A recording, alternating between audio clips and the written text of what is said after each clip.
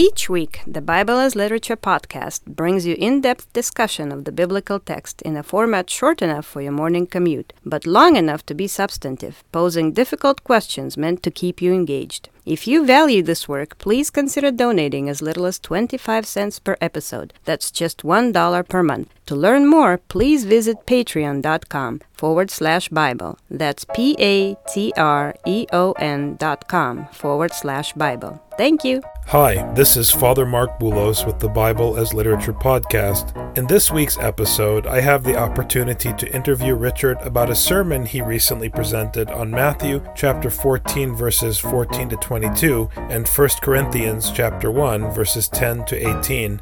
Richard explains how in both readings, the American obsession with being special is undermined by the Bible's critique of the natural but deceptive human impulse to seek differentiation either through personal achievement or affiliation. You're listening to the Bible as Literature.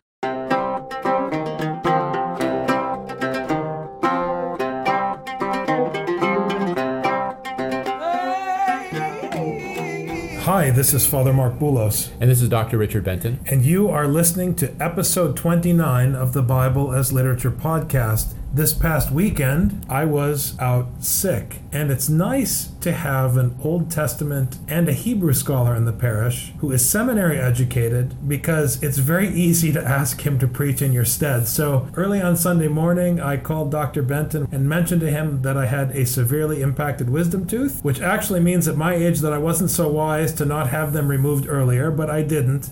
So I had to deal with my medical issues, and Dr. Benton was on to preach. So the gospel this weekend was Matthew chapter 14, verses 14 to 22, but there was also a beautiful, I always say this about Paul's letters, one of my favorites, but they're all my favorites.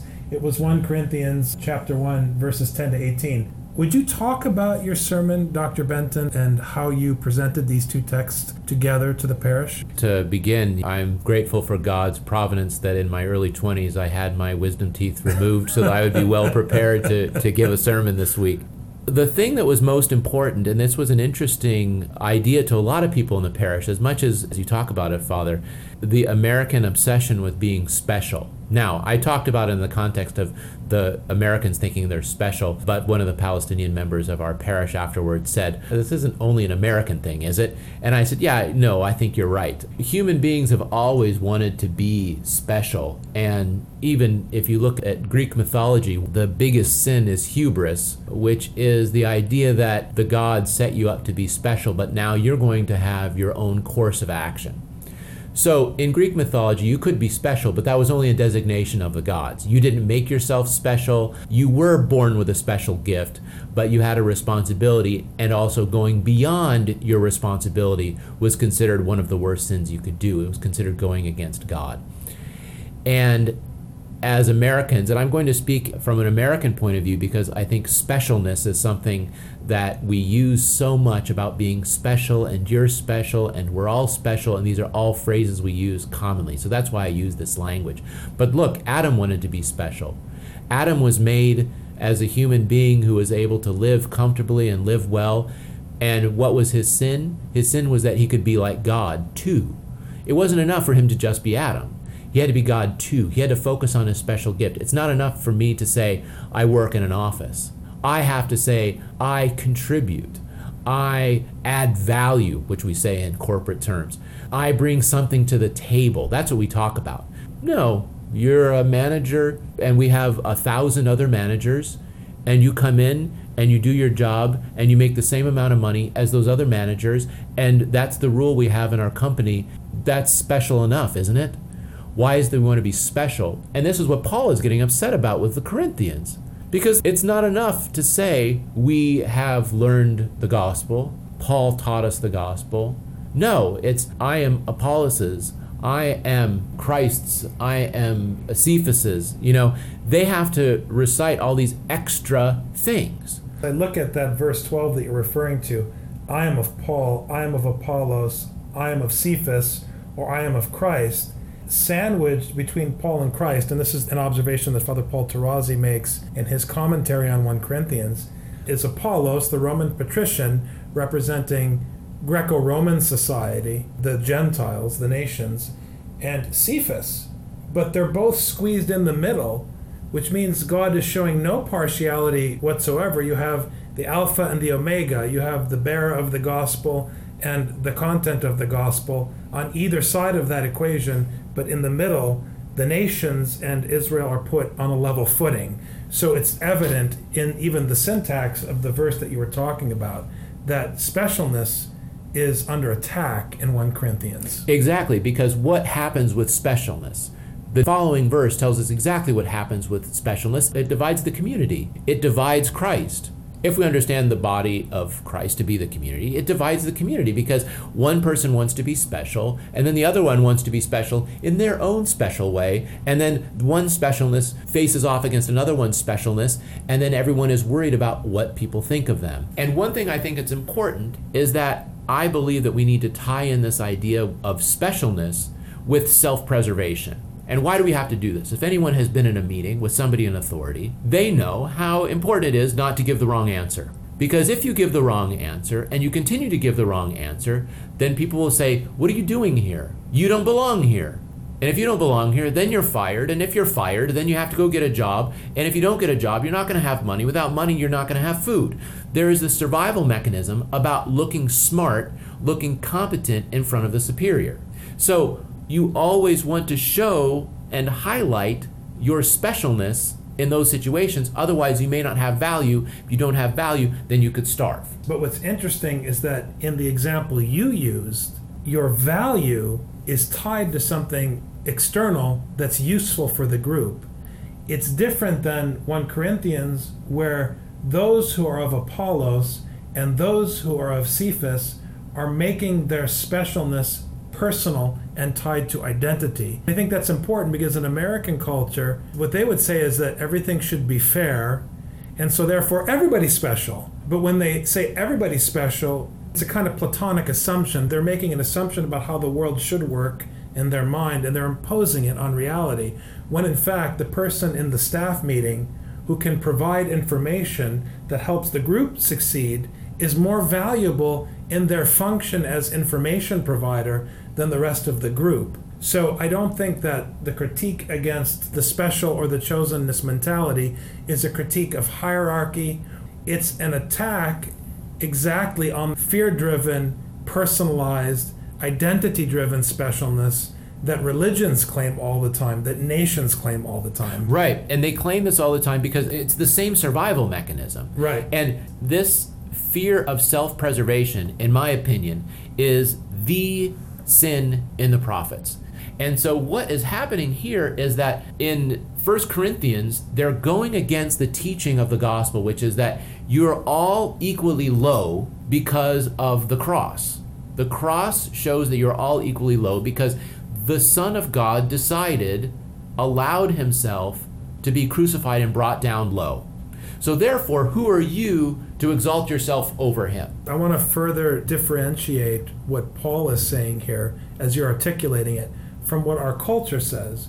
Because when we talk about people who are put in a position of lowliness in Western society, people in our public institutions, in our educational institutions, use words like empowerment and lifting up. It's very similar to how we deal with power in politics. We try to distribute power equally, but power is the problem. So distributing power or distributing praise does not solve the problem of praise and empowerment. It actually exacerbates it. So what you said is very important, where we tend to say everyone should be empowered. Scripture is saying it's an apocalypsis. Everyone should come to see the truth that you are taken from dust and to dust you shall return, which means that the emperor and the crucified thief at the end of the day are on the same level. That's what the cross represents in the Pauline gospel. Yes, there's nothing more unspecial than death. Yeah. Death makes us all unspecial. Correct. I mean, it reminds me of a Russian joke after the fall of the Soviet Union. They used to say, under the Soviets, we were all equal, all equally poor. Correct. So that's they disempowered everyone. My wife will vouch for that. Exactly. And obviously, this is not some kind of endorsement of imposed poverty, so don't misread this, but she said she liked Russia when it was poor. Now, not so much. She liked the church in Russia better when it was poor. Now things have changed. Affluence it's a curse in a way, because it gives the human being space to find time to abuse other people to increase their affluence. This is what the gospel teaching is. You are not special, and therefore you are not allowed to strive to preserve yourself. This is the anti-biological mechanism that Scripture is trying to implant in you. Which is obviously what Paul is saying in verse 18, for the teaching of the cross being not the actual piece of wood, but the teaching that he's preaching, the gospel preaching, the content of the cross and the gospel is foolishness to those who are perishing, but to those who are being saved, it's the power of God. Now, it's an interesting verse because on the one hand, to someone who has power and who buys into the biological impulse, right, that you can somehow make yourself different or differentiate yourself by striving, or to someone who doesn't have power, to them, this seems completely foolish. It seems like it makes no sense. But to those who accept the preaching of Genesis, that you were taken from the dust, and that only God has the power to bestow life, and that only God has the power to achieve anything for humanity, your acceptance of this teaching is unto life. But you talked about how you tied this into the reading from Matthew. Tell us about that interplay. In Corinthians, he's saying that baptism is only functional if you've accepted the teaching. If you don't accept the teaching, then your baptism can divide the body and it can become sinful because you haven't accepted the teaching. Which makes sense because we talked about this in a previous podcast entitled No Place to Lay Your Head. We talked about identity problems and how once you make out of baptism a new circumcision, and you make out of baptism an identity badge, and you make out of your community something that's set apart, it actually undermines the teaching. That's exactly what Paul's saying, according to you. Right. So then if we take that and we read the passage from Matthew 14 in light of that, it's interesting if you look at the bigger context, and I'll continue to say, in order to understand these biblical passages, you have to look at them in the bigger context because the order matters, the storyline matters, as we've mentioned before. This comes right after the death of John the Baptist. John the Baptist is killed. Jesus goes out into the wilderness to mourn, and he turns around, and the crowds are now following him. Their baptizer was now dead, and they didn't know what to do. So what do? They go to Jesus, and Jesus feeds them the bread. Now, when the apostle says, well, they're hungry, let them go and get food for themselves, and in my mind this is referring to self-preservation, he says, no, you give to them. The apostles are to give to the people the bread to keep them alive. Now, this bread and to keep them alive is the teaching, because it's the teaching that teaches you that there is no fear of death, that self-elimination is not the worst thing that can happen to you. It's the daily bread in Matthew. We've talked about this. The daily bread is the reading, very obviously. You get a reading every day. You open the scroll, you receive your daily bread, so that as you proceed in your daily life, your foot doesn't slip, as it says in the Psalter. Yeah, and the way we know that this bread is the bread that will satisfy you forever is because after he feeds all the people, there are 12 baskets left over, one for each apostle, so that each apostle can then continue to teach. Each time he feeds a multitude, he's not going to have less bread. He's going to have just as much as he did before. This is how we know it's not plain old bread. Because the teaching self-propagates. That's the power of the biblical system. You just teach. You teach anyone who's interested. You share the wisdom of Scripture as often and as frequently as possible. You do it ad nauseum to anyone who wants to hear. And for those who receive it, they'll start doing the same thing. And suddenly, you started just with one person teaching, and now suddenly you have baskets and baskets and baskets full of people doing the same work. Right. I really think it's describing a pedagogical system that is inherent to the way Scripture functions in the natural world. Yes, and in reading that in light of what happens with John the Baptist, it's the way that the teaching of the gospel functions, because when their baptizer is eliminated, now they have the teaching. So the way Paul is distinguishing between a baptism unto death, a circumcision, and baptism that's unto life, he's saying the baptism that divides rejects the cross. Here, if you have the baptism of John the Baptist, it's not enough. You still have to go to Jesus and you have to have the teaching. John was preaching repentance of sins. Now you have to go to Jesus in order to get the teaching, and he gives the bread. He gives the teaching that is unto life, and this is what you need. So baptism will not sustain you. Only the teaching will sustain you. And you can't get it yourself. You can't go off into the village and get it yourself like the apostles wanted them to do.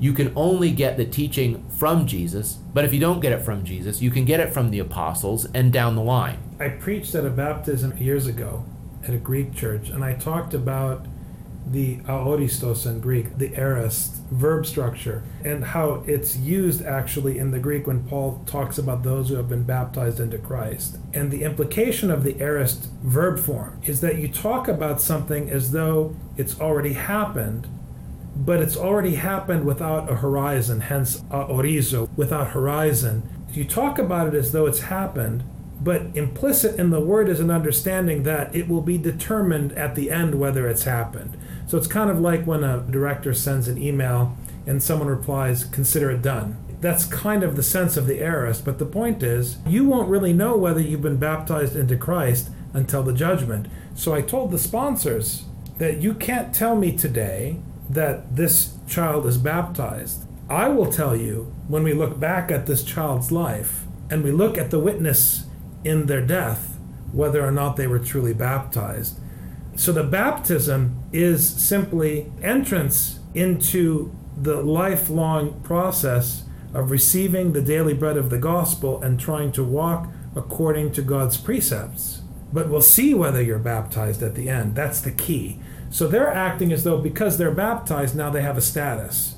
You're either in or you're out. Well, if that's what baptism is, we're back to square one with Jew versus Gentile. It's worse than square one because now it's not Jew versus Gentile. It's Apollos versus Paul's versus Cephas's versus Christ. You used to have 2, now you've got 6. And it keeps getting worse now. I mean, as we see in the proliferation of identityism in Western culture. But anyways. Exactly. So, I think what I really learned from these readings is that the baptism is only functional if it is according to the teaching. And the teaching is the cross, which is against self-preservation and works against the basic biological imperatives of keeping ourselves alive. Instead, it's saying that there's one teaching, that God is God over all, and that our life is completely in his hands, from Alpha to Omega, from dust to dust, and we're completely servants of the Most High. And this is the only way that our baptism can function. You're trapped between Paul and Christ. You're sandwiched. You can't escape. You have to be shoulder to shoulder with the other in verse 12. There's no other option. I like what you said. You have to be according to Scripture. Katagrafi. Mm-hmm. You are literally under the boot of Scripture. It has to control you. It has to, as we learn in the Torah, govern every aspect of your life, even the way you portion out sugar on the table, so that it becomes a part of the way you breathe, not just the way that you act. As long as you have breath. Let everything, as the good book says, that has breath praise the Lord. Thank you very much for your time today, Dr. Benton. All right, thank you, Father. And thank you for stepping in for me. I want you to know I slept nicely. And I'm glad you're feeling better, Father. Yes, indeed. Take care. All right, bye-bye. You've just heard the Bible as literature. Thanks for listening.